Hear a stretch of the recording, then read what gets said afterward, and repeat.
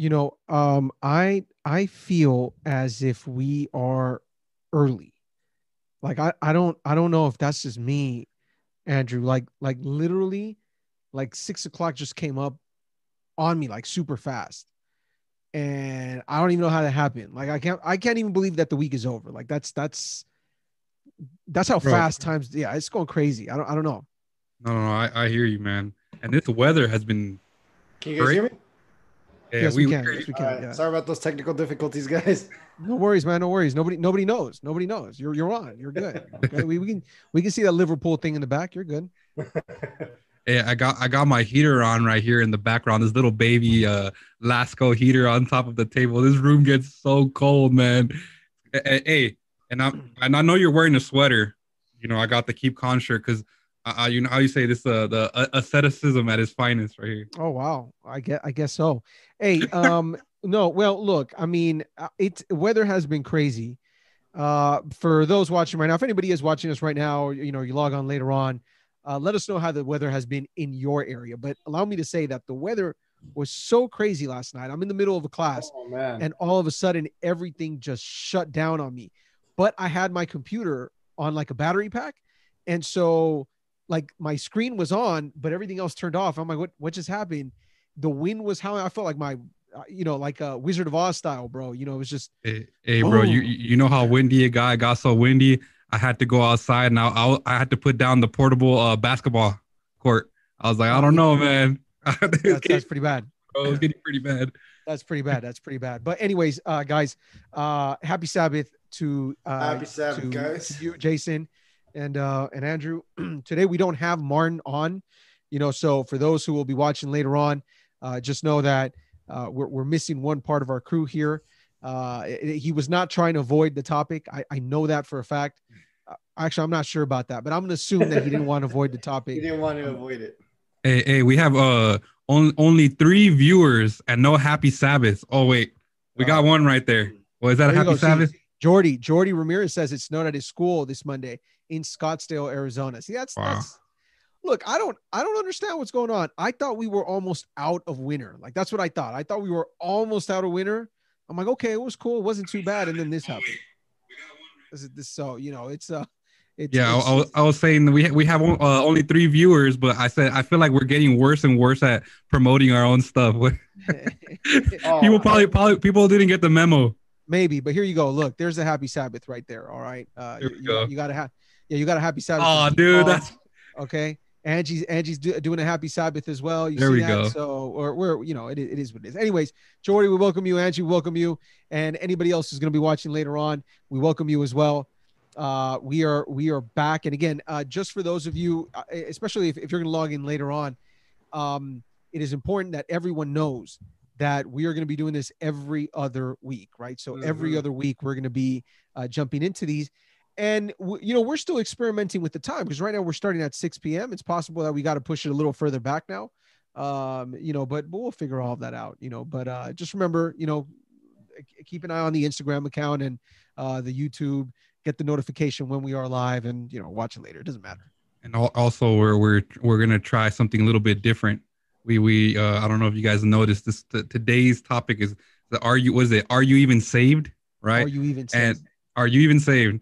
And I know we've been talking about this, but we wanted to make something where a schedule where we can have something a little bit more. I don't know if you could say lay back, and then on another on the next Friday have something a little bit more. How would you say it?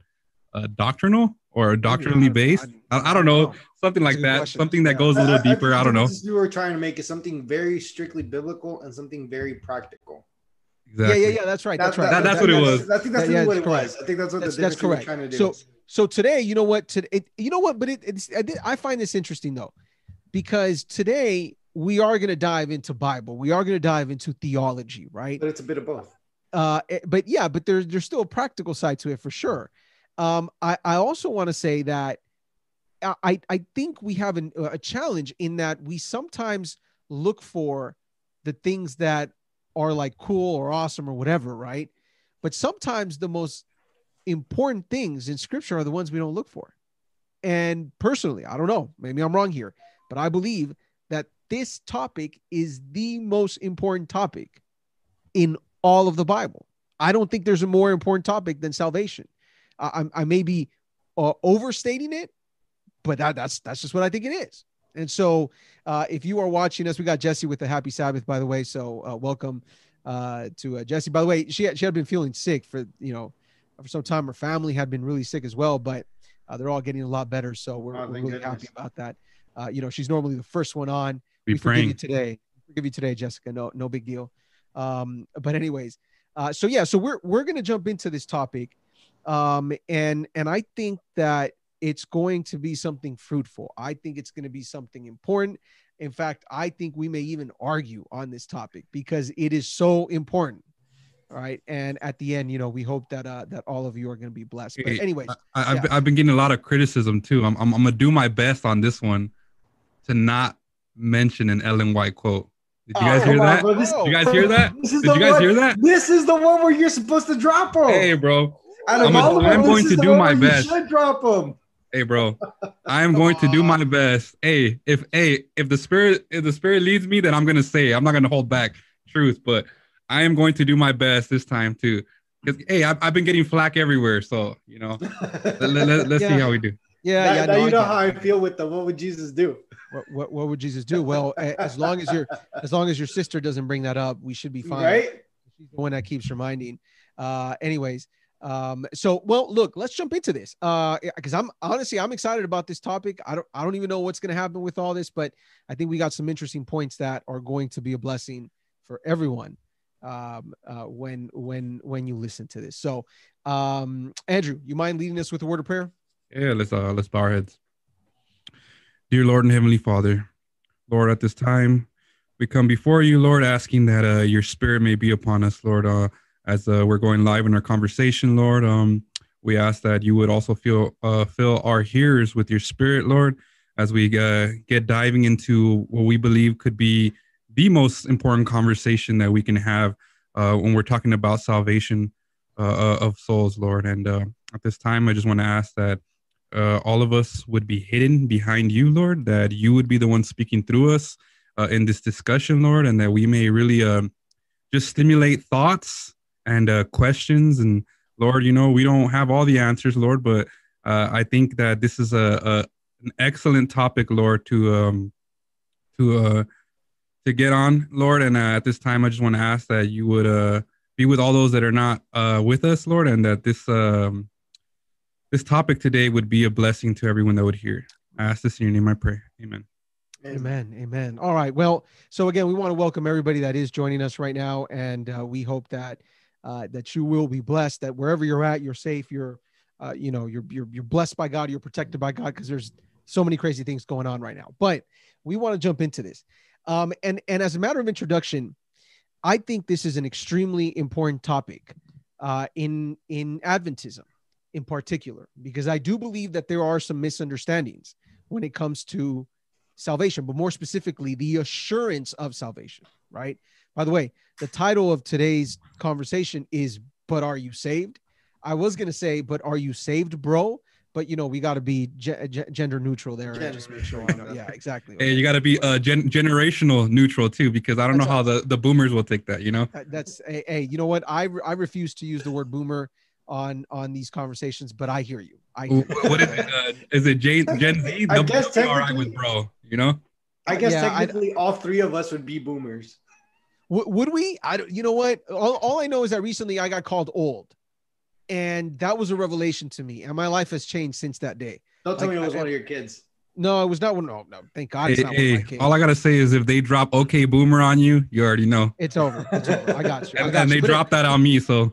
Yeah. So check this out, right? A recent survey, speaking about this topic of salvation, of being confident that you are saved.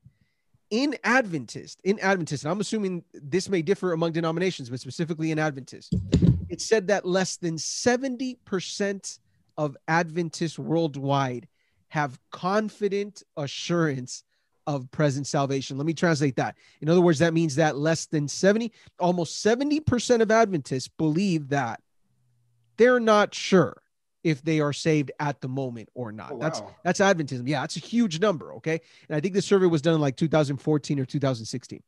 And then if we go even a few years back, Value Genesis was this massive survey that was done among young people. And this is absolutely crazy. I just want to read these stats to you guys. And by the way, Ivan is saying, I saw that. Yeah. I'm assuming, I'm assuming he was directing that to Jason. So I'm good. Anyways, so check this out, right? They surveyed 12,000 Seventh-day Adventist young people, 12,000 of them, 12,000. And they found that 81% of them believed that they must live by God's rules in order to be saved. All right. And it also showed that 28%, only 20, so 1 in 4 basically, agree that there is nothing I can do to earn salvation.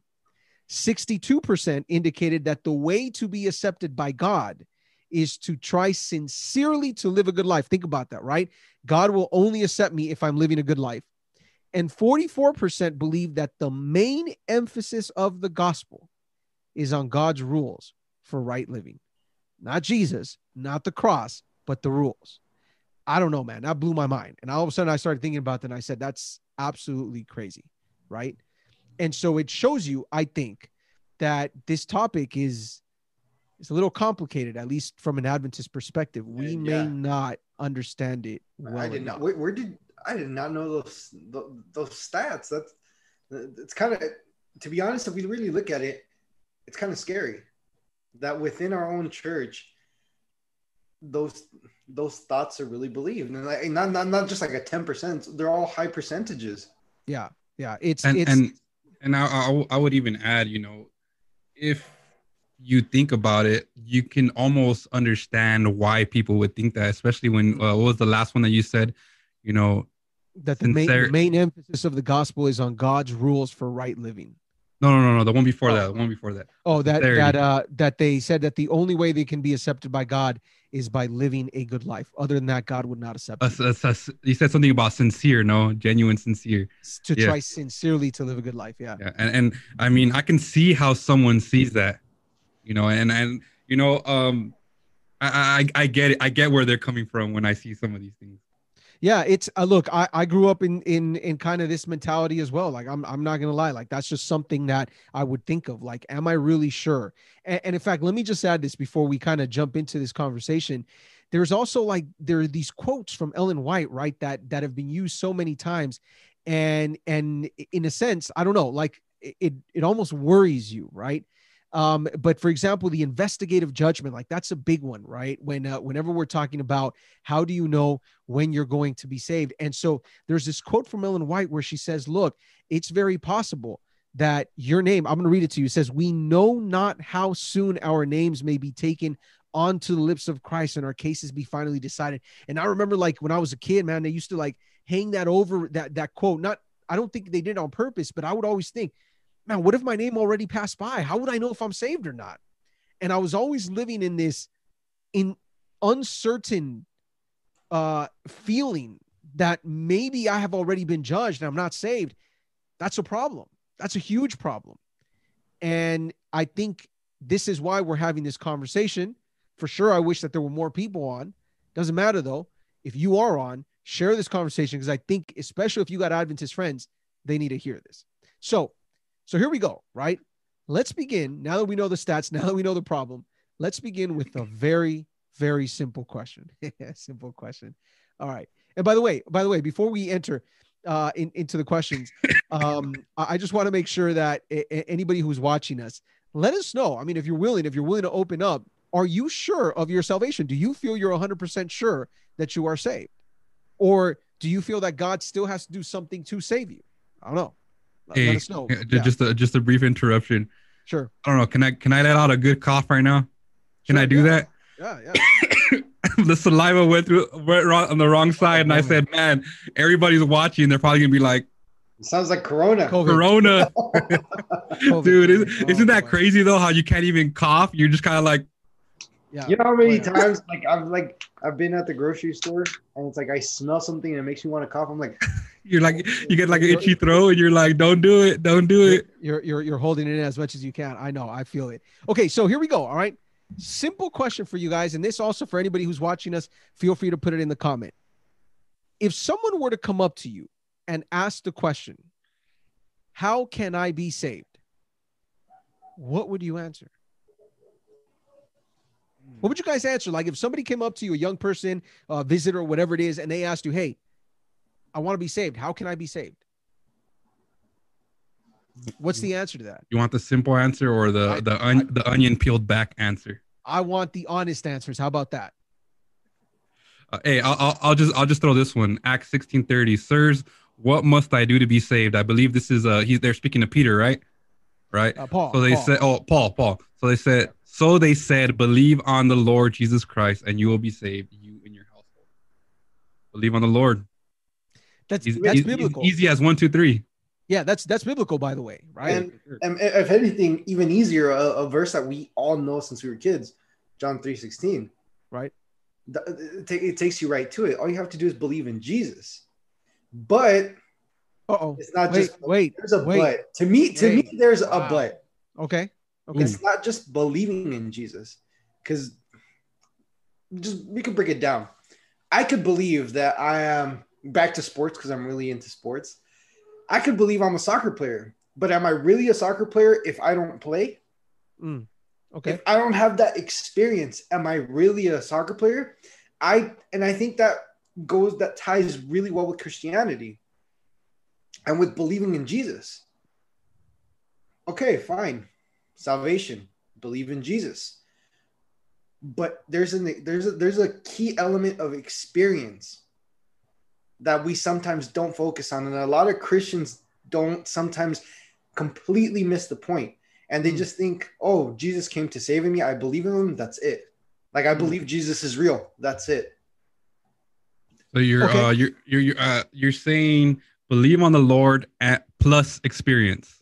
Plus experience. I think those two go together. That for me at least. Would you say experience or would you say works? I would say experience. Notice I say that. No, it will lead. It could lead. Like, there's people that truly believe that it's in the works. And it's like, oh, I can only do this. I can only do that. I have to do this. No, I believe it's the experience. And to believe in Jesus, you have to have a relationship with him. And I think I'm the one that opened the can of worms here. But hold on. No. I think you are. I think you are. But here it goes. Okay. So let's place a real life scenario for a second. Real life. This is not hypothetical. Jesus is on the cross. There are two individuals right next to him. Okay. Two individuals. How many of them are going to die? All three, right? All three are going to die. Right. None of them are going to come off that cross. Right? Okay.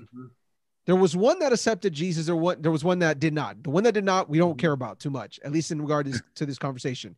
The one that's right next to him that does say, hey, remember me. In other words, I want to be saved, right? I know you're the Savior. Remember my name. And Jesus says, look, I'm telling you today that you will be with me. Okay. Did he have a chance to experience? Did he have a chance to work? Because the next thing for him is death. So you mean to tell me he wasn't saved? No. That's where I'm going. That's why it's not based on works, but it's based on the experience. That moment, even if it would have been 5 minutes, the experience that he had with Jesus, seeing how Jesus was, seeing how he was reacting to the treatment that he was getting, seeing all of that, that was his experience. And in those, even if it was 5 minutes, in those 5 minutes that he experienced with Jesus, okay, he believed that he was the Son of God. Okay. And when he told Jesus, hey, remember me, I feel how I understand it, and like me thinking that it's based on your experience as well. In my understanding right there, he was asking for forgiveness of his sins, knowing who Jesus was, having those, like I said, like even those 2 minutes that he experienced with Jesus. It could have been a minute that he experienced all of that he was paying attention to all of that. To me, whatever time it was, like that experience that he had on the cross, that encounter that he had with Jesus on the cross, that was it. Okay. But so I would just ask, would you, just to clarify what you're saying, Jason, are you saying that the experience is what saved him, or his belief in Jesus is what saved him? His belief in Jesus is what saved him. That Okay. experience is what caused that belief in Jesus. Got it. Okay. Fair enough. Mhm. Yeah. Look, I wanted to point to John 3:16 as well, but if you remember what happens before John 3:16, in fact, I'll start reading from verse 14.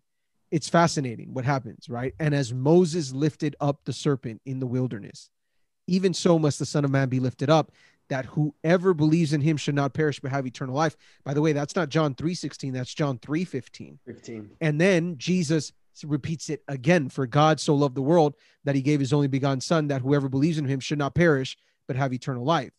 And then in verse 18, 2 verses down, he says, he who believes in him is not condemned. Right? But he who does not believe is condemned already. So you know what that tells me? If Jesus says it 3 times, that's got to be the right answer, right? Mm-hmm. At least that's the way I see it. The answer is, how can you be saved? You must believe in Jesus. You must believe in Jesus. Can I throw a monkey Sure, wrench in all sure. in all this? Well, before I even throw that monkey wrench, what is it? The 3-step phase for salvation. What is it? The justification, sanctification, and the glorification. Right. And I said I was going to mention Ellen White quote. I literally did not write a single Ellen White quote, and this one's just off the top of my head. I remember she has a quote where she says, "Justification is the declaration Sure. to heaven," and then Sure. she says, "Sanctification is our fitness for it." Sure. And those 2 components, and then of course you have the glorification. Could it be that thief on the cross, how would you say it, experienced all 3 at that one point? You know what? I would say he did not experience glorification. Some would argue that, though. I've had actually professors in seminary argue that, but I would say, look, for sure he was justified. But see, this is where I would differ. Although sanctification in her quote is fitness towards heaven, you've already been saved, have you not? Sure. So the issue isn't so much, are you getting ready for heaven? The question is, when were you saved? Are you saved until you make it to heaven, or are you saved when you believe in Jesus Christ? Exactly. Right. Anyway, so I think it's fascinating. I will say, by the way, anybody, again, welcome to all those who are joining us. If you have an answer to this question, we want to hear it, right? If someone came up to you and said, hey, how can I be saved? What would you answer? Right? What would be your answer? Can I throw the other monkey wrench? Sure. As we say, what will we do to be saved? And of course we have that response, when Paul is speaking to those people, sirs, what must I do? But we have another interesting occasion where the same question is asked, and Jesus, from Jesus' own words, is answered differently. It says, you guys all know this. I think we've talked about this before. It says, now behold, one came and said to him, good teacher, what good thing shall I do that I may have eternal life? Mm-hmm. Talking about salvation. Sure. So he said to him, why do you call me good? No one is good, but one, that is God. But if you want to enter life, keep the commandments. I just want to pause there. I think it's interesting that Jesus is responding to this man. He's saying, what must I do to be saved? And the first thing that comes out of Jesus' mouth, it says, if you want to enter into life, or if you want to be saved, keep the commandments. This is an interesting answer. And I think the more we read, of course, it unfolds more, right? It says, he said to him, which ones? Jesus said, you shall not murder, you shall not commit adultery, you shall not steal, you shall not bear false witness, honor your father and mother. And it says, and you shall love your neighbor as yourself. Right? Now, I find it interesting that when Jesus is telling him the commandments that he should keep, there's one that he not fails to mention, but and this is where my question comes. Did he purposely not mention love the Lord your God with all your heart, your mind, and your soul? Right? As if to say this was the only area in which he was failing, and it makes me think, because he continues to answer, and it says, the young man said to him, all these things I have kept from my youth. What do I still lack? Jesus said to him, if you want to be perfect, go sell all that you have to give, all what you have, give to the poor, and you will have treasure in heaven. And then it says, and come follow me. That's interesting that he doesn't mention He says, what do I do? What must I do to be saved? Jesus says, keep the commandments. He says, I've kept all of them, right? Mm. And then he does, and then Jesus doesn't mention the one, love the Lord your God. Could it be that this was a given at their time? That this commandment was something that was just a given that everybody knew? Or could it have been that this was the one place that he was lacking, following me? You know what? Look, yeah, see, I've read it a little differently, right? And this is where the nuances of this conversation come in, because when he begins to say, good teacher, what good things shall I do? The first thing isn't these are the commandments. The first thing is, why do you call me good? Sure. No one is good. And I think you have to take that statement into consideration, because if you follow the logic of Jesus, the idea is that no one is good, therefore no one deserves heaven. Right? Absolutely no one is good. There's only one that is good. God is good. And because none of us are God, then no one deserves heaven. And when he goes into the commandments, it's true. You may very well be able to keep all the commandments perfect. You're still a sinner. And so then what I say is, look, when Jesus tells them, look, earn salvation by your own works. Oh, wait, you can't though, because only one is good. God is good. Are you sure you even know what you're asking? But it does lead to that issue of following me. And see, I would say that when we say, what does it mean to believe, right, in Jesus? I think you have to take this conversation into account, and you have to say believing in Jesus also means following Jesus. Yeah, and then the interesting part is, if you continue in the reading this verse, you know, after the disciples are astonished that this rich man can't be saved, they say, who then can be saved? Right. But Jesus looked at them and said to them, with men this is impossible, but with God all things are possible. And this, right, to me makes me believe, you know, when we think about keeping the commandments totally perfectly, you know, it is impossible from a human standpoint, from our carnal nature, to be able to keep all the 10 commandments. But when it says, but with men, it is impossible, but with God, all things are possible, I think that is a huge clue into the follow me statement that he's making. This idea of following me, right? With God, these things are possible.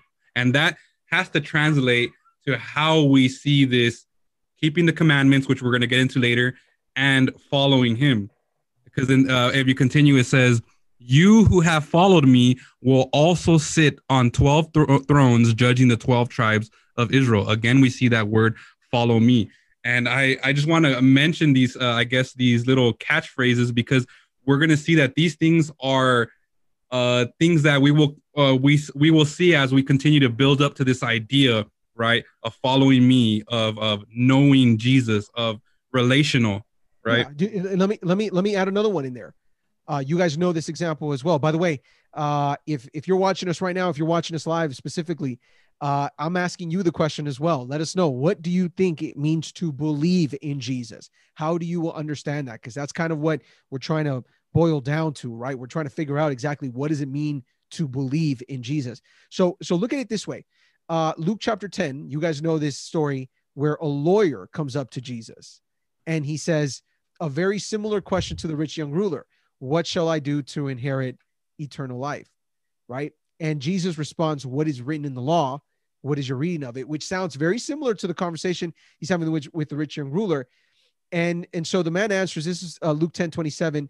The lawyer says, you shall love the Lord your God with all your heart, with all your soul, with all your strength, and with all your mind, and your neighbor as yourself. And he said to him, you have answered rightly. Do this and you will live. Now, see, immediately I start thinking, oh, you know what? That means that I got to do these things to be saved. But if you capture the answer, the very first thing that the man answers is, you shall love the Lord your God.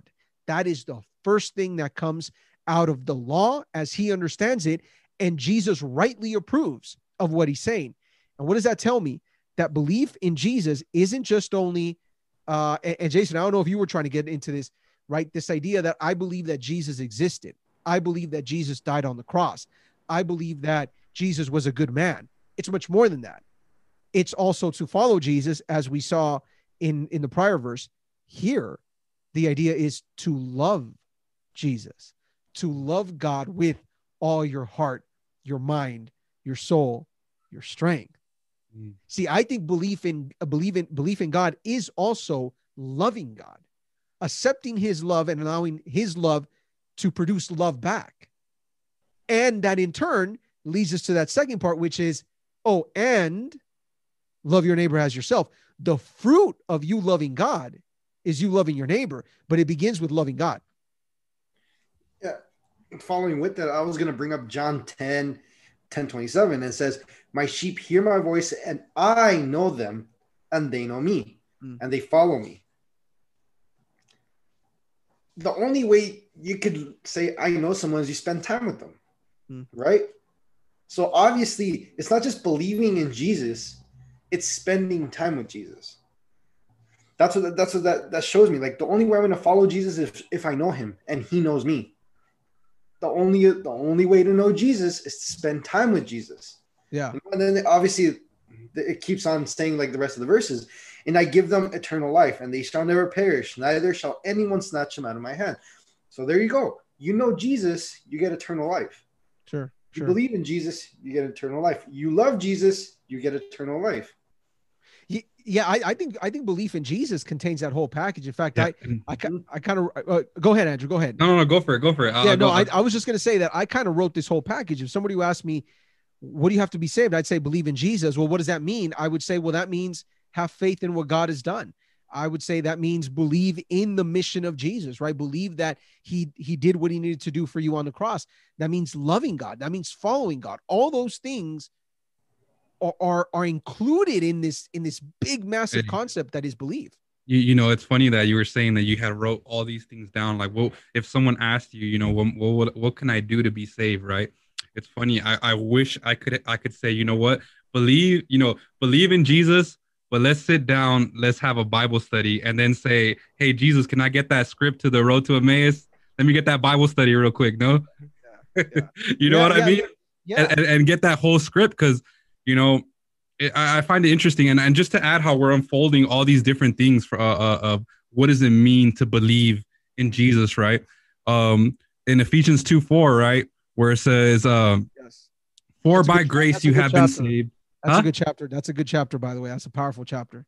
Absolutely, and right here it says, "For by grace you have been saved through faith, and not of yourselves; it is a gift of God, not of works, lest anyone should boast." Now, I want to pause there because I think it's so interesting how we just stop right here and that's it. We say, okay, we're saved by grace, right? Nothing that we merit ourselves. You know, sure. Jesus has looked upon us with God has looked upon us with kindness. He sent his son to die for us, right? It says, so through grace with faith, right? And it says, but then at the end, it says, not of works, lest anyone should boast. But then it continues to say, for we are his workmanship, created in Christ Jesus for good works, right. Which God prepared beforehand that we should walk in them. So in the previous statement, he's saying it's only by grace through with faith, not by works, lest any man should boast. But then he continues to say, but we are his workmanship, created in Christ for good works. So even though we are not saved through our works, it's saying that we in our inner selves are built for good works. This is something that is innate in us, the good works that will come, right, as a result of believing in Jesus, because it's something that was instilled in us, which I think adds to all this, right? For sure. And I think that when you look at it, the statement is clear as can be. By the way, it's Ephesians 2:8, just in case, because it's I know you have mentioned 2:4, but it's Ephesians 2:8. For by grace you have been saved through faith. Mm-hmm. That's it. Period. Right? You can put a period to that, and you know that you have been saved. Like that's good. By the way, I would even say you have to ask who does the saving. Right? God does the saving.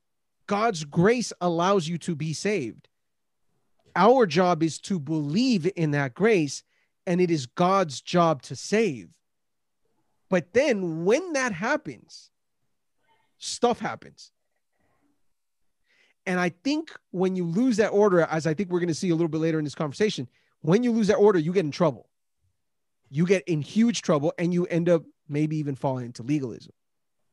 So, all right. So here, okay, fine. Right. So I'm going to ask you guys a question. I'm going to ask you guys a super direct question here. Are you guys saved? I have faith that I am. All right. Is it, yes. Yes. So yes. I have faith that I am. Okay. Andrew? I have assurance. Oh, nice. Okay. Now, fine. Let's use that word carefully. Fine. I'm going to say, look, I believe I am saved. Can you lose that salvation? Oh, definitely. Because I could lose my faith. I could lose my faith. Okay. Tell me more about that.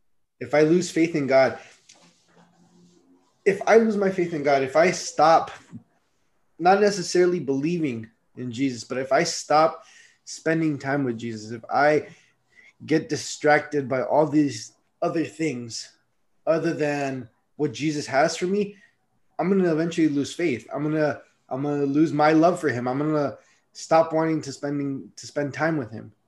All of that is going to cease. And once I get to there, I lost my faith. So why would I go somewhere that I don't like? Why would I spend time with someone that I don't love? Why would Jesus want to spend time with someone that doesn't love him? Okay. Why would I want to go to heaven if I'm going to be unhappy because I don't love God? So to me, if I lose my faith, that to me is losing my salvation. Okay. Fair enough. Andrew, can you lose your salvation? I believe that you can, and I want to give some staple SDA verses if I can for proof this. Proof text. Some proof text. Okay. For this, obviously the opposing view would say is the once saved, always saved, right? And if you can correct me, right, that's falls into the whole Calvinist predestination, and I don't know what are the 5 points of Calvinism. Right. Tulip are the 5 points, but we probably shouldn't jump into that. Right no, now. we're not jumping into that, but I only say that because, I want to touch a little bit on this idea of the once saved, always saved, as opposed to what we're talking about. Can we lose our salvation? And I'll just mention some right here. Exodus 32, 31 through 33. Right. We know this. Moses says, then Moses returned to the Lord and said, oh, these people have committed a great sin and have made for themselves a god of gold. Yet now, if you will forgive their sin, but if not, I pray, blot me out of your book which you have written. And the Lord said to Moses, whoever has sinned against me, I will blot them out of my book. Right. Speaking here about the book of life. So right here, it's almost like Moses trying to almost make intercession in some sense, right? Which shows the true brotherly love that he had, the love that he had for these people. I mean, for you to say, you know what, completely remove my salvation if this is the case, that's a huge statement. Right. You know what I mean? But and then God ultimately says, no, you know what? Whoever has sinned against me, I will blot them out of the book. That's kind of like God saying that's not how it works. You can't atone for their sins in essence. And him saying, whoever has sinned against me, I will blot him out of my book. Right. And I think this is very consistent with scripture. If we think about what's the verse where he says, if anyone wants to be my disciple, what does it say? He must deny himself daily, take up his cross and follow me, right? This idea that it is a daily walk that we have with Jesus, right? That it is possible that we can lose our salvation. And in Revelation 3:5, it says, he who overcomes shall be clothed in white garments, and I will not blot out his name from the book of life, but I will confess his name before my Father and before his angels. Of course, this is something written in Revelation, but the key word, it says, he who overcomes shall be clothed in white garments and will not be removed. So this idea that we can be removed from the book of life, but the ones that won't be removed are the ones who overcome. Sure. Right. Sure. With this question, I've always asked myself, what do we know historically in scripture? And we know that God had a people. And we know that eventually God had to close the book on the people. Now, God gives ample amount of time, like he gives so much time, right, for you to get right. But is it not true that someone, for example, let's just take the high priest of of the Jews at the time when Jesus was crucified. Are we meaning to say that because he was of the people of God, that after crucifying Jesus and condemning him falsely, he's still right with God? You understand what I'm saying? Like that, it would make no sense whatsoever. Now, the problem is that some people will look at this and say, well, what about God's promise? Is God's promise not everlasting? If he has saved you, doesn't that mean that that goes on forever? Well, right. But there are a couple of things that scripture points to. For example, there's this concept of falling away, right? In fact, I'm pulling up Hebrews 6 right here. Well, Hebrews 6 is one of them for sure. Yeah. Right. And it talks about the impossibility of that happening, but what it really means if it happens. Right. But this verse to me says something.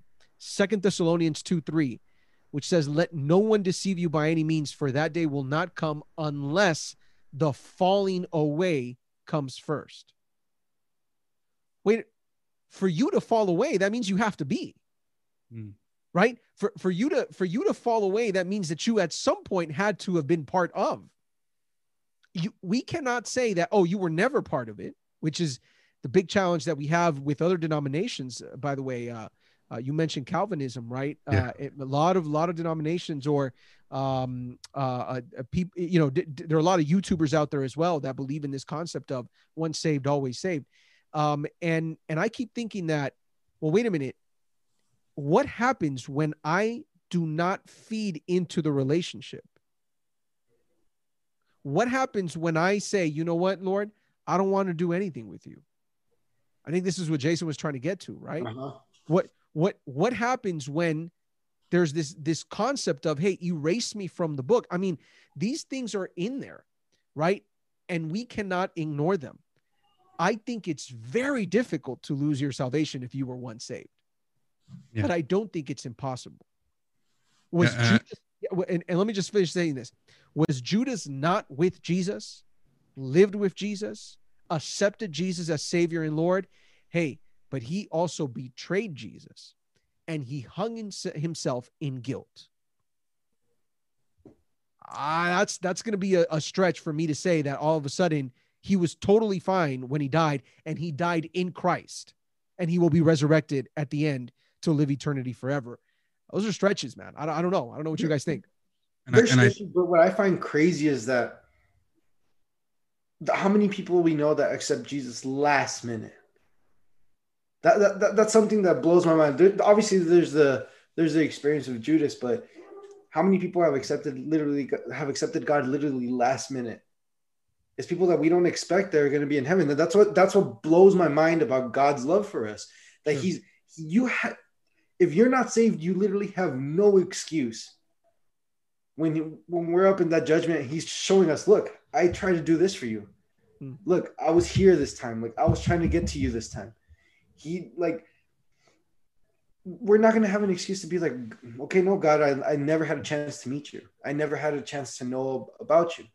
Look at Judas, for example. Like, you were saying it's a stretch, but what if in that last moment, he was like, look, God, I understand what I did. Like, he obviously he hung himself, but what if he was at that point of no return to like cut the rope, you know? But what if in that last second before he passed away, he asked for forgiveness?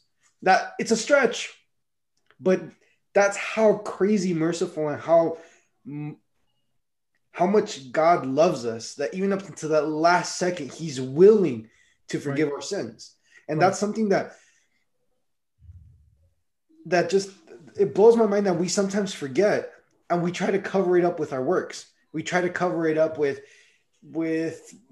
Catholics, for example, all these penitences. Like, we think that what we can do is going to cover up for the mistakes that we made, when Jesus clearly tells us all over the Bible that the only good one is him, that the only one that can forgive sin is him, that the only one that could give us salvation is him. And we still try to do so many things. We try to put so many rules to him, just telling us, have faith in me, believe in Jesus, believe in what I have done for you. It's so much easier to gain salvation as to compared to lose it. You have to really try to lose your salvation to lose it. but it's so easy to gain salvation. That's an interesting phrase, Jason. You've heard that one before. Yeah, you have to really try to lose your salvation to lose it. I think it's hard. I've heard this statement before. They say, "We were born saved, we lose ourselves," or something like that.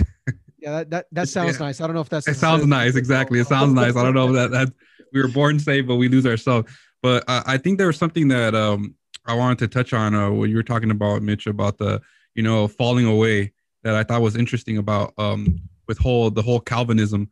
In Hebrews 6:4-6, verse, yeah. It actually says right here, "For it is impossible for those who were enlightened and have tasted the heavenly gift and have become partakers of the Holy Spirit and have tasted of the good word of God and the powers of the age to come, if they fall away, to renew them again to repentance, since they crucify again for themselves the Son of God and put him to an open shame."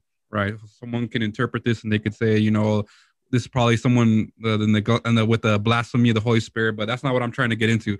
The thing that I want to not get into the whole interpretation of this, but it says right here, the heavenly gift and have become partakers of the Holy Spirit. Correct me if I'm wrong, Mitch. One of the big things about Calvinism is the idea that once the Holy Spirit seals you, there's no way that he can lose you. Am I right? Correct. Am I wrong with that? That's correct. Yeah. That's correct, right? So this to me right here, this is one of the clearest verses right here that says, have become partakers of the Holy Spirit and have tasted of the good word of God and the powers in the ages to come, if they fall away, to renew them again to repentance. So this idea that we cannot be, and this is what the Calvinists would say, or the once saved always say. They would say, well, if the person left, ultimately that means because they were never really elected, or they were never really partakers. And I find that to be a straw man. It's just like an after the fact. Oh, well, if that person never, and I know we have a lot of those in Adventism, but I feel like this is one of their statements that they say that I can say, you know what, there's no real foundation with that. It's just a after the fact type of statement, oh, well, they were never really part of the faith then. You know what I mean? You know what? Yeah, Andrew, but you know what? Look, to be fair to Calvinism, right? To be fair to individuals who believe once saved, always saved, but specifically from a Calvinistic perspective, for those of you who may not know, right, we're talking about John Calvin, one of the leading thinkers in the Protestant Reformation, post Luther, is the idea that all begins with God, right? Everything begins with God, including salvation and who is saved. There is nothing that comes out. There is a text in scripture that says that we were lost in darkness, right? We were enemies against God. We were dead is the word that scripture uses, which basically means that there was no way that we could ourselves make any possible decision to be saved. And so the idea is that God comes in and he says, look, you can't do anything, but I can. So I choose you. I elect you to be saved, right? And this is where the concept of predestination and election comes in, if any of you have heard that, right? And we don't want to get too much into that, but that's where it comes from. And so we also believe that salvation comes from God. Like, there's no difference there. We also believe, right, that there is nothing good in us and only God can produce good in us. Except that we also believe in choice. And we believe that God allows you to choose whether or not you want to follow him. And he presents everything possible so that you can be saved. I think there's a huge difference with that, right? Because when you believe in free choice, the natural conclusion to this is to say, well, you may one day choose not to keep following God. No, more importantly, you may one day choose not to surrender up to God. There's this quote that I wanted to mention, and I'm trying to see if I can find it here. But it basically says, if you think about a family, right? When you mess up in a family, does that mean all of a sudden that you're kicked out of the family? Because I think this is where the big challenge is at, right? Sometimes we think, oh, I messed up, I'm no longer good with God. Does that happen? And I think this is where specifically this quote, right, where it talks about what happens when you're in a family. And it says, well, what does it mean? Here we go. Look, when you messed up in your family as a child, were you kicked out? No, right? You were still part of the family. When we mess up in God's family, he does not kick us out. Christ's blood still covers us. We do not lose our salvation every time we sin. We lose our salvation only when we decide that we no longer want to be surrendered to God, when we no longer want him in our lives. You see, a mistake doesn't kick you out of the kingdom of heaven. But when you say, I prefer to keep doing that mistake than to allow God in my life, you're in trouble. And I think that scripture opens the door for those things. I don't see this as a, like, nope, you're saved, you're always saved, there's no way you can lose it. This all comes from God, but God gives us the choice. We've spoken about this before on Keep Calm. If you haven't seen that conversation, you got to see the conversation on free will and choice that we've had. Conversations. So, yeah, actually, I think it's been a number of them. So ultimately, I think we're all in agreement, right? Like, it is possible. It's hard, but it is possible to someday fall away, as scripture says. Yeah. To someday reject God himself, as the Israelites did, as the Jews did in Jesus' time. Don't know. So, Yeah. so does that produce in you guys like any uncertainty?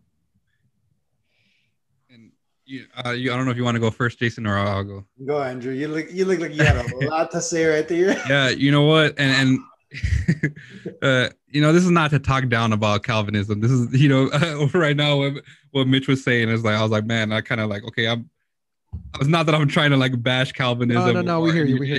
Anyone like that. That's not at all what I'm trying to do. It just, these are some of the, I guess, the logical statements that go through my mind, when I think about these different things. And, one of the things that when we think about the once saved, always saved, the idea, we're talking about assurance, is there salvation, right?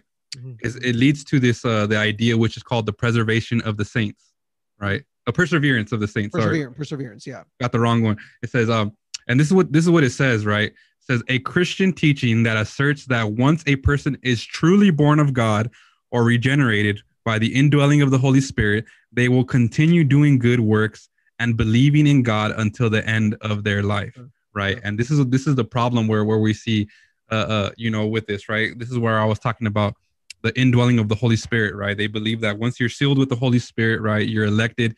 That's it. You can't fall away from grace, right? It says right here, they will continue to do good works and believe in God until the end of their life, right? And this goes back to the whole predestination, right?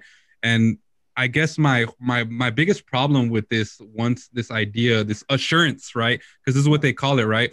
I heard a YouTuber who was saying, unlike other Christians, he said, we, can have 100% certainty that we will be saved, right? This is the statement they make, right? They take it a step further, right? Than just that. They say that we can be 100% sure that that we're going to be saved. And to me, I see a problem with that because, one of the things that I think about that comes to my mind is the nature of God, right? If we think about who God is, right? And, 1 Corinthians 13:12, right? Where God is talking, the love chapter that we all know, right? Sure. The biggest thing that we know about God is love. But he says something crucial in verses 12 to 13. It says, for now we see in a mirror dimly, but then face to face. Now I know in part, but then I shall know just as I am also known. And now abide faith, hope, love, and these three remain, but the greatest of these is love, right? If we were to sum up the gospel message, faith, hope, and love, but love being the greatest of all these things, right? And I look at the character of God, and right here is using this verse to say that right now we only know partially, because we don't know everything about God, right? We're limited in our knowledge about God, right? Like those old mirrors that are faded away, but soon we'll know about God. And when I think about God from this perspective, this shows me that we can't 100% know who God is, everything about God. There is a faith component even in just knowing who God is or what he reveals to us. You get what I'm saying? And so when they say that we can have 100% certainty of salvation, it almost seems to me like it's starting to fall out of line of almost even the character of God himself, right? There is a faith component, right? What is The Hold verse. on, hold on, hold on, but hold on, but let me hold on, hold on. But I, because I'm following you, but I want to ask you this. Yes, yes.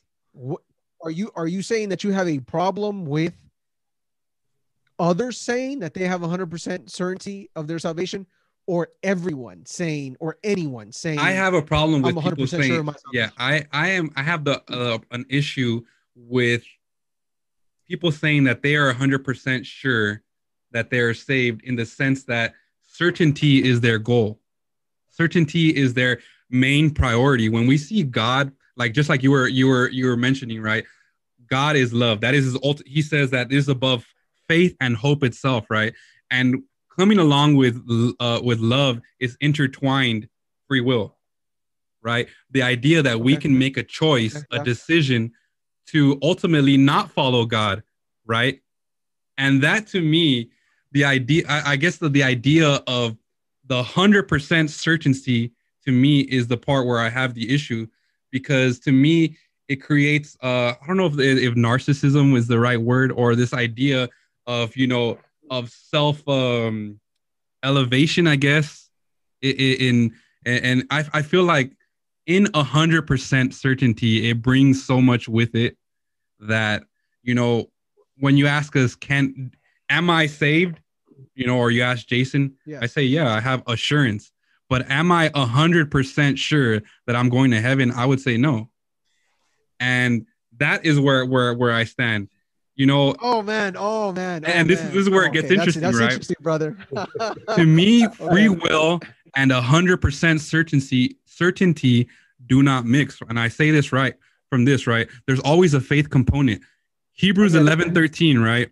This is 11 through 13 through 16. Look at what it says here. This Sure. is the faith Sure. chapter. It says, these all died in faith, right? In trusting God, in relationship, right? In Sure. believing in Him, all these things in love that we were putting, not having received the promises, but having seen them afar off, were assured of them. So there was no certainty for them. There wasn't 100% certainty of the promises that were happening, but they were assured of them. It says, embrace them and confess that they were strangers and pilgrims on earth. For those who say such things declare plainly that they seek the homeland. And truly, if they had called to mind the country from which they had come out, they would have the opportunity to return. But it says, but now they desire something better, that is a heavenly country. Therefore, God is not ashamed to be called their God, for he has prepared a city for them. So when I see the statement, the great giants, right, of faith, and what Sure. faith is, right? I didn't even have, what is it right here? Hebrews 11:1 through 2, which says, now faith Sure. is the Sure. substance of I things agree. hoped for, the evidence of things not seen, for by it the elders obtain a good testimony. When I see that word faith, that to me that does not mean that I can prove that I will be saved. I cannot prove God's existence. There is there is assurance that we are going to No. be No. No. saved. Okay. And this Yeah. is what I want to get to. Okay.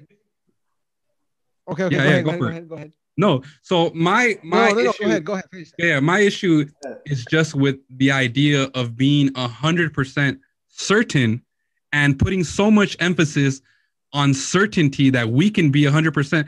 If we ourselves, you know, cannot prove that God Himself exists, how is it that we can prove that we're going to be saved? Are we certain? Do we have evidences? That's what I would put it at. Fair enough. Fair enough. Okay. Look, this is why I'm trying to jump on this right here. Okay. There is something that Jesus says that I think is very powerful, right? And He says, do not worry about tomorrow, because today has enough troubles as it is. Mhm. Paraphrasing, but you guys know the phrase, right? Hey, even God takes care of the lilies of the valley, right? And Birds, the sparrows and the birds and all that. And if God takes care of all those things, He's take care of you. And then Jesus says, look, tomorrow is too much. Worry about today. So here goes a hypothetical scenario for you guys. I get on an airplane, and as normal, when I get on an airplane, I'm not afraid of flying, but for whatever reason, I always get a little bit nervous, just a little bit nervous. Okay. Especially right at takeoff, just a little bit, right? It's cool though once I'm in the air. But let's just say, as soon as that plane took off, I'm nervous, and I prayed, Lord, hey, I know about airplane crashes. Forgive my sins. I give my life. I surrender to you, right? I love you, and I'm sorry for all that I've done. I close my eyes and I fall asleep. I never wake up, and the plane crashes and I die. When I prayed that prayer, I was 100% certain, 100% certain, Andrew, Sure. that I was going to be saved, right? I can only live in the present. And this is why we talk about a daily thing that happens. Because the moment that I start projecting myself in the future, I have no way of telling what the future is. And I don't know if this is what you're trying to aim at, right? Yeah. In the idea that if we have free will, we may very well choose that we're not going to, follow God or surrender to Jesus a year from now. It's true. I don't know that. And yet what I do know is now. And if I were to be able to tell you right now, I feel right now, I am 100% certain that I'm going to heaven right now. I am sure of it. I have confessed my sins to the Lord. I proclaim that I love Jesus. I believe I am in the body of Christ. I think I can be certain. And my faith isn't so much like an uncertainty. I may not be able to prove to you that God exists, but I know that God exists. Sure. So it becomes something very personal, I guess is what I'm trying to say. And it becomes something of the here and now, as opposed to a projection of what's going to happen in 2 years. But I would say right now at this moment, I'm 100% certain I'm going to heaven. And then the next question would be, just because you're 100% certain doesn't mean you are going to be saved. Well, yeah, right. But that's what I'm saying. But in a sense, I feel as if you're saying the exact same thing I'm saying, right? Sure. I don't know what's going to happen, but I do know what's happening right now. Because look, you guys have to tell me, what do you understand when Jesus says it is finished? Yeah. I believe that when Jesus says it is finished, it is finished. Check this out. Check this quote out. I'll bring up Ellen White, Andrew, since you didn't. Since I'm not bringing her up. Here we go. Desire of Ages, 490. Okay. There's this moment where Jesus is in temptation and he's looking forward. He's looking in the past, right? He's looking at what he is going to do on the cross. And it says, Jesus hears the cry, it is finished. This is the thing he's going to proclaim, announcing that the redemption of the lost race was forever made certain, that heaven was made eternally secure against the accusations, the deceptions, the pretensions that Satan would instigate. I believe that we can claim those words in our lives and say, hey, it is finished. Jesus has saved me, and my salvation is certain forever. Oh no, what do you guys think? Push back if you want to push back. But what do you guys think? Yeah. Okay. I'm 100% in with that. Like, it is certain, but this is the problem. Here we go. This is the problem that I have with people that claim once saved, always saved. I'll take them to John 15. Okay. I am the true vine, and my Father is the vine dresser. Every branch in me that does not bear fruit, he takes away. And every branch that bears fruit, he prunes. I'm going to cut it off right there. A vast majority, from what I've understood, I could be wrong, I hope I'm wrong, but a vast majority of the people that claim once saved, always saved, and live by that, don't necessarily want to change. They just believe Jesus came on the cross, died for them, but there's no fruit coming out of them. There's nothing that comes out of that belief. There's no relationship with Jesus. And that's why I lead them to this verse. It says in verse 2, every branch in me that does not bear fruit, he takes away. Okay, he takes it away. If there's no fruit, he takes away. But when you really accept Jesus and we have that relationship, it takes me to the next part of the verse. And every branch that bears fruit, he prunes. Now, when it comes to pruning, when you prune a tree, what is it that you do? You take out the bad parts. Sure. You take out the dead leaves. You take out anything that's bad. You take off the rotten fruit. That's the problem with people that just believe once saved, always saved. They don't want to get pruned. Hold on. There's no experience. That's what I'm saying. I hope I'm wrong, but this is what I have the understanding of. Yeah. Okay. No. I think you're fine. What I was going to say is that I don't want to group every single person that believes once saved. That's what I'm saying. fall into or fall into the category that you're saying, but I believe there are people, I agree with you, that do believe once saved, always saved, and they say fruits do not matter. I would also argue, though, that there are Seventh-day Adventists who, because they put an emphasis that fruits matter, say, I can never be fully sure that I am saved. Mm-hmm. So we're in this weird tension, right? Yeah. The temptation of saying once saved, always saved is that you're going to say, well, then what does it really matter what I do? I mean, a young person who says, look, hey, I'm saved. Jesus saved me and I'm saved forever. So why would you put any emphasis whatsoever in growing spiritually? I agree with you. I think there's a temptation there. And the idea would be, well, then it really doesn't matter. On the other hand, though, there's the Seventh-day Adventist, and I'll pick at the Seventh-day Adventist because I grew up in this mentality, which is, well, did Jesus save you? Yes, but to use Jason's phrase for today, okay, yes, but you got to do something to show that you've been saved, and I disagree with that. No, okay, that how you said it right there, I do disagree. You don't. I'm sorry. I didn't mean to say that you were saying that. I'm just saying to use your phrase, but you understand what I'm saying? Like this idea that we are saved with works. No, we're not. No, that's exactly why I'm saying the whole pruning part, because when people focus, they focus on the rest of the verse. Like, I am the vine, my vines should bear fruit, all of that, but they forget the pruning part. It's not going to happen like this. Like, pruning takes a while. If you prune a tree, you're not going to do it in like 5 minutes. It takes a while because you have to look. Okay. You have to go through it. It's the same thing with your spiritual life. You have to go through your person and be like, okay, look, is this that I'm doing in my life, does this agree with what God has taught me? Does this agree with the Bible? So, yes, it's not based on the works that you do. It's based on the works that happen because you have that relationship with Christ. Okay. Something that ends up coming out of you naturally. If you keep on reading in the verse, it says, let me see. Oh, man.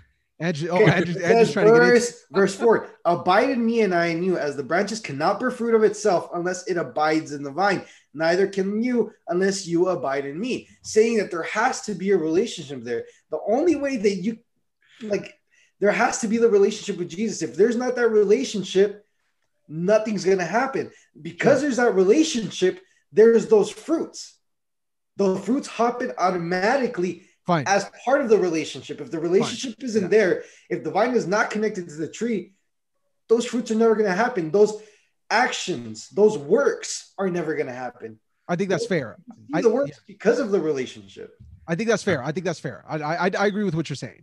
By the way, there's no nuclear war going on, Ivan. No.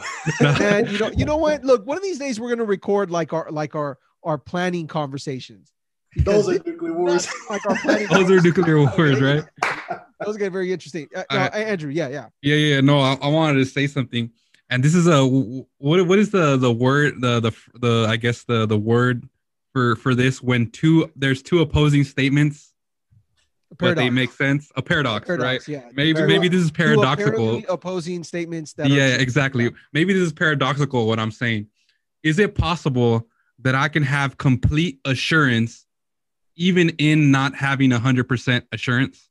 I don't even know what that means, bro. Exactly. What does that mean? Come on, man. This is what I mean. When I say there is, Andrew's just making his own paradox. No. When I say that there is a faith component, there's always that part of me that says, I don't know. I have to trust. So to me, the idea of 100% knowing takes away from who God is. There's always that we will never know everything, as what I'm trying to get at. Okay, but Andrew, yes. Hold on. But is God not the faithful and true? Sure. The one who began the work in you will be faithful to complete the work in you. So does that not give you assurance, brother? I can have I have assurance in the fact that I don't have 100% assurance. I can know. What? Yes. I know, I know, because I'm not putting my assurance in myself. I'm putting my assurance in Jesus. What I'm saying? If I put it on myself, that I can 100% know that, because I'm part of the elect and this. No, I'm putting my assurance in Jesus. I'm putting my trust in Jesus. That's where my assurance is. And I want to read to you guys this verse that I would even say that Paul had the same mentality. In Philippians 3:8-14, he says, "Yet indeed, I also count all things lost for the excellence of the knowledge of Christ Jesus, my Lord, for whom I have suffered the loss of all things, and count them as rubbish, that I may gain Christ and be found in him." Key word, found in him. Sure. "Not having my own righteousness, which is from the law, but that which is through faith in Christ, the righteousness which is from God by faith, that I may know him," against know him, found in him, "and the power of his resurrection, and the fellowship of his suffering, being conformed to his death, if by any means that I may attain to the resurrection from the dead." And he says, "Not that I have already attained it or am already perfected, but sure, I press on, that I may lay hold of that for that which Christ Jesus has also laid hold of me. Brethren, I do not count myself to have apprehended it, but I do one thing, forgetting those things which are behind and reaching forward to those which are ahead. I've pressed forward to the goal for the prize of the upward call of God in Christ Jesus." I believe from what Paul is saying here is the same thing, that he has assurance. Does he say that he has salvation, that he has apprehended it? No, but he says that he presses on and he puts his trust in Jesus. That's what I'm trying to get at. All right, Andrew, I exchanged that verse and an excellent verse with another one. 2 Timothy chapter 4, verse 7, which is Paul speaking as well. "I have fought the good fight. I have finished the race. I have kept the faith. Finally, there is laid up for me the crown of righteousness, which the Lord, the righteous judge, will give to me on the day, and not to me only, but also to all who have loved his appearing." Does that not sound like assurance to you? But now put that in the context of what he's saying. He's completely assured that he's going to get a crown, but only knowing that he hasn't obtained everything and not knowing that for 100% certainty. That's what I'm saying. I think that we can have complete assurance, even in the fact that we're not 100% certain, because we're putting our certainty or all our eggs in Jesus' basket, which we put our trust in him. That's what faith is, right? We see the evidences for all these things and we put our trust in him, not in ourselves, right? And that's why I can, Right. But I would say what you just said right now makes sense, but only if I'm talking about assurance in myself that I am going to be saved. If you are saying that, okay, that I cannot have assurance in my own good works that I will be saved, I agree with you. But I believe that you can have the assurance in God that you will be saved. And I have that. I have that assurance. I just don't think that you can know for certain whether you're going to be saved or not. If you are right with God, I believe you can. There you go. And the issue is, I have the assurance I'm saved because Jesus did die on the cross. Sure. Now I have faith that God will find me without blemish if I believe in Jesus and I follow him. That's how I know I will be saved. That's how I get what you guys are saying. But if I don't follow Jesus, even though there's that assurance that I am saved because he died on the cross for me, but if I don't follow Jesus, if I don't abide in him, if the Spirit, like in Galatians 5, it says we have to live in the Spirit. The only way you can live in the Spirit is if you abide in Jesus. And to abide in Jesus is to follow him, to follow what to be a disciple of him. If I don't do those things, right, even though I have the assurance of him dying on the cross for me, it's not going to happen. I will. I'm saying. Like I get it. I get where you're coming from, Andrew. But I also, I think I have complete paradox. And that's the thing. I have complete assurance. There's that 100% assurance that Jesus died for my sins on the cross and that I am saved. But the other part is, okay, he did that. That's a given. But the thing is, now I have to follow Jesus. If I don't follow Jesus, or if I don't follow Jesus like the Bible tells me I should, that's where I don't know. That's my part in my salvation. I have to try to get to know him. I have to put work into it. I think that's the paradox right here. We have the assurance, but am I going to have faith in that assurance? Am I going to have faith that God is going to take away my sins? That if I ask for forgiveness, he'll take them away. That's how I'm understanding this. Martin says Andrew doesn't make sense. That in itself is a paradox. Hey, when do I ever make sense though? I think you make sense a lot. By the way, Just to kind of make sure everybody is understanding here. I know Jason for a few years, and I know obviously Andrew for some time as well. And in case people don't know, although I think most people should know at this point, but my wife, her sister is married to Andrew. So, we'd be brother-in-laws essentially, right? I think in Hispanic culture, I don't know what we would be called, but we'd essentially be brother-in-laws, right? We're all family. Hermanos. Yeah. And the thing is that sometimes we get into some very interesting conversations, but it's all in good fun. And honestly, we're as honest as we can be in these conversations, and we bring this in. And obviously, Jason sometimes goes in there in our conversations as well, and we just start going at each other. So do not worry. There's no boomer nuclear war. No. We're just trying to figure out paradoxes. No, look, okay, yes. Look. Here's. I believe that works do have a function in this conversation. Okay, because you guys agree with me, and you would say we are saved by faith, not by works, right? There's this text, Romans 4:5, that says, but to him who does not work, but believes on him who justifies the ungodly, his faith is accounted for righteousness. So I think that is set. The big question is, and I think this is kind of where we're like just kind of jumping in and out. Floating. Yeah, it's this idea of what happens once you have been declared safe, once you have been declared righteous, right? Once essentially you have accepted Jesus on the cross. Jason is talking about, following Jesus afterwards, right? The life of a disciple afterwards. And Andrew, I think, correct me if I'm wrong, when you were talking about, hey, I can't be sure, it's really this idea of like, hey, look, if later on I end up going in a different direction, that's not where Jesus is going. I can't predict that. Exactly. I can only be sure of what God can do, right? Perhaps at this moment.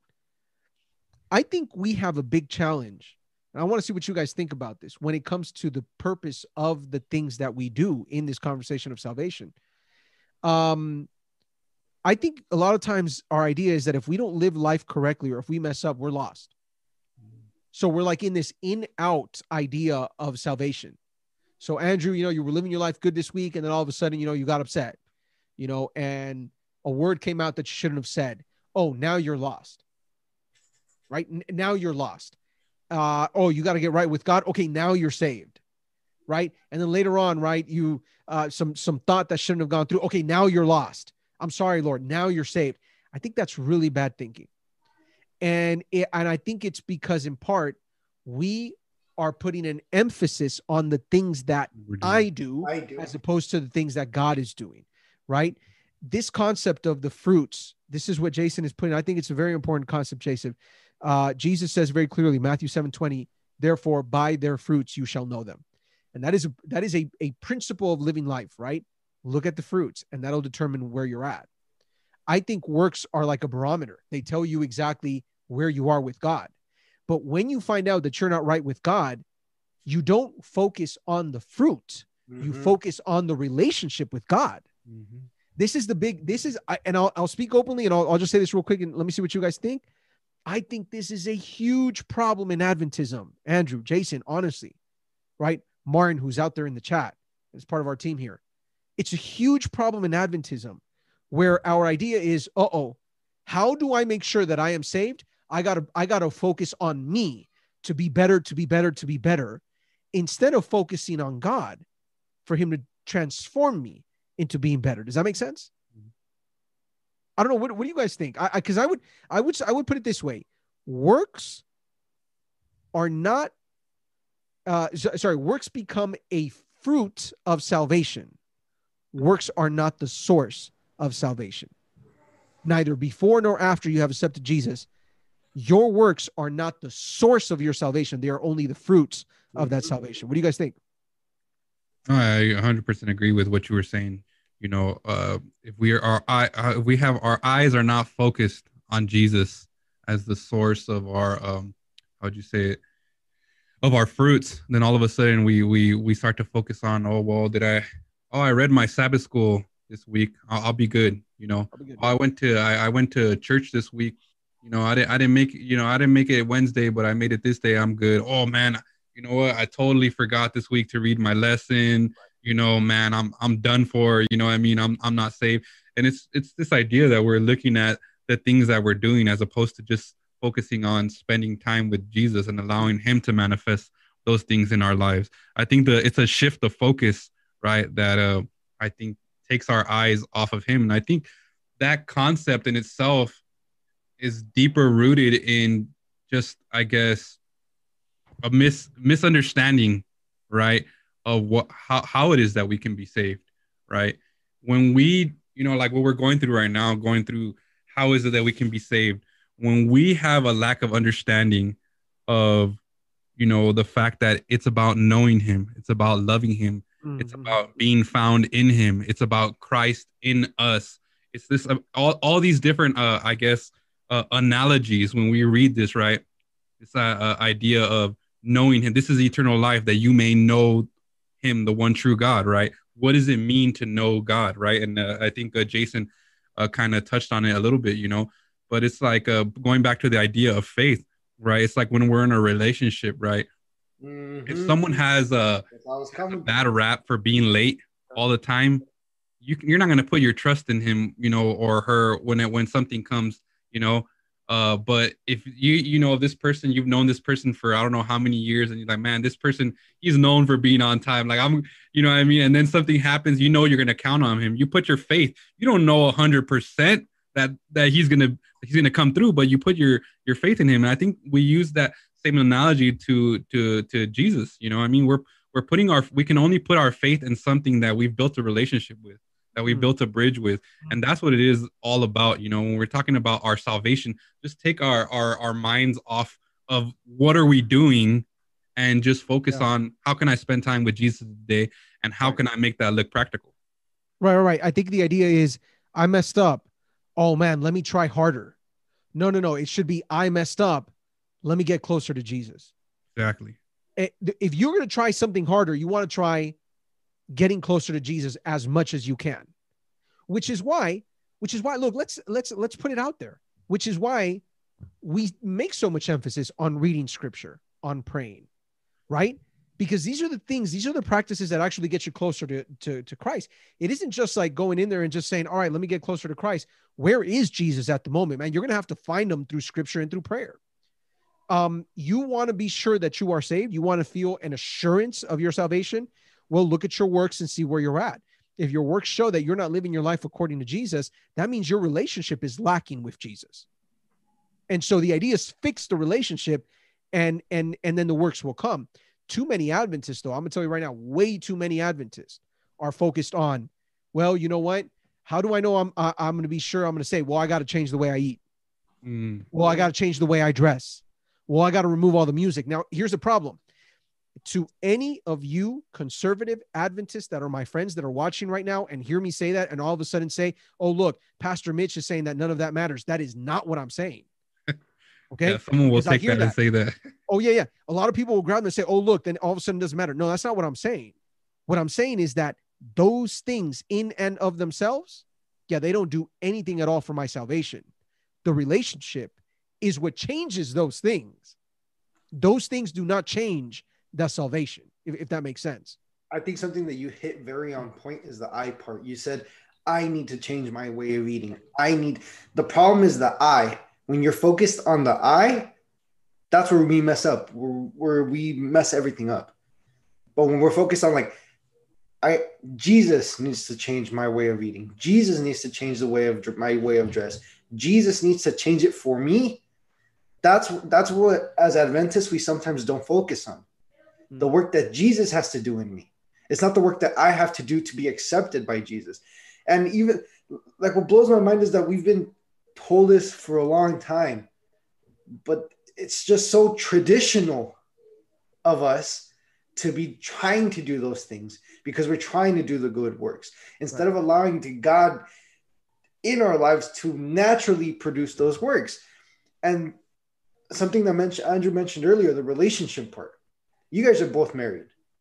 So out of love, even though you don't want to do it, but out of love and because you know your wife likes it, you wash the dishes. Am I correct? You know what? I love washing dishes, man. I think it's the greatest thing. I'm just Hey, kidding. Yeah, it's hey, true. you've passed on, bro, from justification to sanctification just with that statement or that Yeah, statement right there. And He loves it now. I'm closer to the glorification of relationships. Hey, when you spend time doing the dishes, that it becomes second nature. It's just the fruits, right? That's exactly where I'm going. That's exactly where I'm going. Look at Jason. Look at Jason. There like you go. When you love someone, you do that. It just ends up coming out naturally because you know, like that person likes that. So it's the same thing with Jesus, and it says it back to John 15, verse 9. As the Father loved me, I also loved you. Abide in my love. If you keep my commandments, you will abide in my love. So it's something mutual. If you love Jesus, you're going to want to do that stuff for him. That's where the works part comes in, that it's something natural that happens. Because you love Jesus, you follow the commandments. You don't follow the commandments to love Jesus. It's the other way around. You love him, so it naturally comes to you second-handed. And it keeps on saying, just as I have kept my Father's commandments and abide in his love. So the only reason we're doing that as well is because Jesus did it first. Yeah. Jesus loved us first. That's why we have to love him. Right. That's why we love him, because he loved us first. It's the same thing in a relationship. Like, you love that person because that person loves you. Right? Yeah, it's true. And Jason, I would say that what's interesting about scripture is that the love that God has for you actually produces love in you. In fact, correct me if I'm wrong, but scripture says that his love compels us, right? Pushes us to do these things. So for sure, there's this incredibly put, right? The way you just said it. The relationship is so important because you end up doing these things because there is mutual love. By the way, Jason, I hope Priscilla is watching and is taking note. Okay. Because when it's time to wash the dishes, once you're married, brother, I really, really hope, that she doesn't have to pull, hey, January 29th on Keep Calm. Hey, let me quote Jason 536. Says, Jason 536. That's right. Jason 536 said, you wash the dishes because you love your wife. There you go. Okay. No, but look, I think that's so important. I do think, and let's finish with this, right? This idea, what does a saved or unsaved life look like? And I think that's it, right? We could say, a saved life looks like health reform and eating this and eating that. And I think those are fruits of certain things. But truly, a saved life is the one that loves Jesus. Because I don't know if I mentioned this to you guys before. In fact, I have this quote. I gotta pull it up here real quick. This is Saint Augustine, and I love this quote. Yeah. Here we go. I don't know. No, I by the way, no one really knows if it's truly that Saint Augustine that said this, but I may have said this quote before in a few weeks back. But he says, "Love God and do whatever you please." Okay. He says that's the only way of living life. Love God and do whatever you please. And then he adds, for the soul trained in love to God will do nothing to offend the one who is beloved. Right? If I love God first, oh man, everything else comes in. And I think that's truly what a saved life looks like. It is a life that loves Jesus. And that in turn is going to produce so many different things in us. What do you guys say? Because this is our final point here, right? What does a saved or unsaved life look like? No, yeah.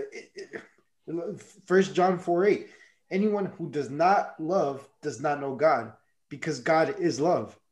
And if we go to Corinthians, I love Corinthians 13 because of that, because he's changed the word love for Jesus, because Jesus is love.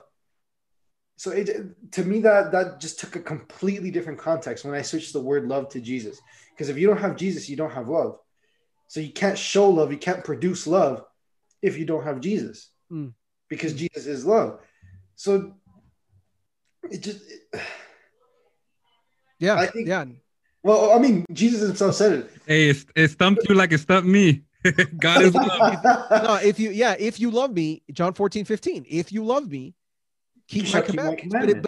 But it begins with loving Jesus. That's the whole point. it's not about changing what I do. It's about loving God, and that changes what I do. The order is so important. If you do things to be saved, you are a legalist who believes that you can save yourself. Mm-hmm. The person who believes in righteousness by faith is the one that says, God has loved me. I love him back. I surrender everything to you. And God says, I got you. I'm going to take care of you. I'm going to change you. I'm going to transform you. I'm going to produce fruits in you. But it begins with love. Andrew, what do you have to say to this? You'll have a final word here. Yeah, when we talk about, what is it someone who is saved look practically? I think if we're looking at other people besides ourselves, I think it's impossible to really tell, I think we can, for lack of a better terms, we can, produce, I guess, what salvation looks like on the outside, right? If we're thinking from that, works, we see someone that looks, we see so-and-so brother, he goes here, he has Bible studies here, or he does this, he looks like he's someone that's saved, right? We say that in our mind, and it very well could be or can. There's only so much that you can produce on externally from just that one could see. But like we're saying, if we go back to loving God and the relationship, it's only something we ourselves could know, or see personally, because we're talking about how does the salvation look practically, and we're talking about relationship. And if we understand this concept, right, because the first concept was this idea that we're putting our assurance in an empty basket, right, in our works, right, as opposed to Jesus. But then all of a sudden, if we move to, understanding this concept of knowing God and loving him and being in relationship with him, that's what it starts to look like when someone is saved. What happens to that person, when someone actually understands that concept, but all of a sudden they're on the down, right? Or they don't feel that same connection there. It's because they haven't been spending that same time with God, right? Yeah. And I wanted to mention a quote from Ellen White from Steps to Christ 43:3. I said I wasn't going to, but this one it says, sure. And this is so powerful because I think this is what leads to this relationship with God, right? It says, the warfare against self is the greatest battle that was ever fought. The yielding of self, surrendering all to the will of God, requires a struggle, but the soul must submit to God before it can be renewed in holiness. Why is it that spending time with God is so hard? I want everyone to think about that. Why is that the hardest thing? Because Satan knows that the more time that you spend with Jesus, the closer and closer that you become with Jesus, the more that salvation looks closer to you, right? Because we say to ourselves, if we are in communion with God, we can have all the assurance that we in the world, right? And the hardest battle here, she says, that has ever been fought is the yielding of self, surrendering all, against self. Why is it then that we think to ourselves, why is it so hard to just open up the Bible and spend time with God? It's not for no reason that it's so hard for us to spend time with God, because that's the source of our salvation. Right. If we would just recognize that spending time with Jesus and those fruits just come naturally, that is the hardest battle that we have to fight ever. She says that was ever fought. It's not even saying, Satan versus gods, the angels versus the demons. It's saying the hardest, it says the warfare against self is the greatest battle that was ever fought. That's a powerful statement, because how hard is it for us, just everybody think on their own, for us to spend time with God? And it's so true. I think it's very difficult. In fact, you inspired me, and I want to finish with a quote here. All right. And again, we thank everyone that has joined us today. We hope that you share this conversation with others, because I think it's a really important one. But this is also Ellen White, and she says, as the sinner sees Jesus as he is, an all compassionate Savior, hope and assurance take possession of his soul. The helpless soul is cast without any reservation upon Jesus. None can bear away from the vision of Christ Jesus crucified a lingering doubt. Unbelief is gone. Look, we can't tell you what's going to happen tomorrow. None of us can. Okay.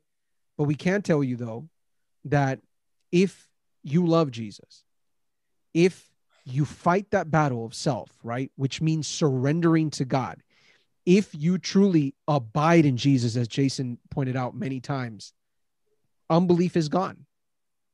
There is assurance. Now, we may talk about what happens tomorrow, and we may debate that, but there is no doubt whatsoever that the person who is right with God, loves God, believes in Jesus, will be saved. There's no doubt at all. And honestly, we hope that all of you will hear these words, right? Everything that we've said, and at the end say, you know what? Yeah, I'm going to give it all up and allow Jesus to take control of your future and eternal destiny. Jason, you mind leading us in a final word of prayer? Yeah. Let's go ahead and pray, guys. Father God, I want to thank you so much, Lord, for another day of life. Thank you so much for your mercy, and thank you so much, more importantly, Lord, for your love. Through that love that you had for us, so much that you sent your son to die for us on the cross to forgive our sins, Lord, we thank you for that. If it wasn't for that, Lord, who knows what would have been of the human race. I pray, Lord, that you help us understand that we need to abide in your love, Lord. That we need to get closer to you. That we need to really create a relationship with you, Lord. Help us to create that so that we have assurance that you're with us. Assurance that you died on the cross to save us, Lord. I want to thank you, Lord, for every single one of these people that are watching our conversation, Lord, and that will watch our conversation. I pray that they get the same sentiment as us, Lord, that we need to abide in you. Please stay with us throughout the rest of this night, and bless every single person that is viewing this and will view this, Lord. I ask for all these things in your name I pray. Amen. Amen. Amen. All right. Well, look, hey, this was again, was this our second conversation of the year, right? Second conversation of the year. Yeah, second one. We want to remind all of you, our next conversation is in 2 weeks, February 12th. And we're starting at 6 p.m. We may have to adjust the time pretty soon, but just keep an eye on that. We'll do a better job of making the announcements, Andrew. Obviously, we got it. We definitely got to do that. We definitely have to work on that. Yeah. Some things popped up this week, and that was a little bit interesting. But in 2 weeks, we continue.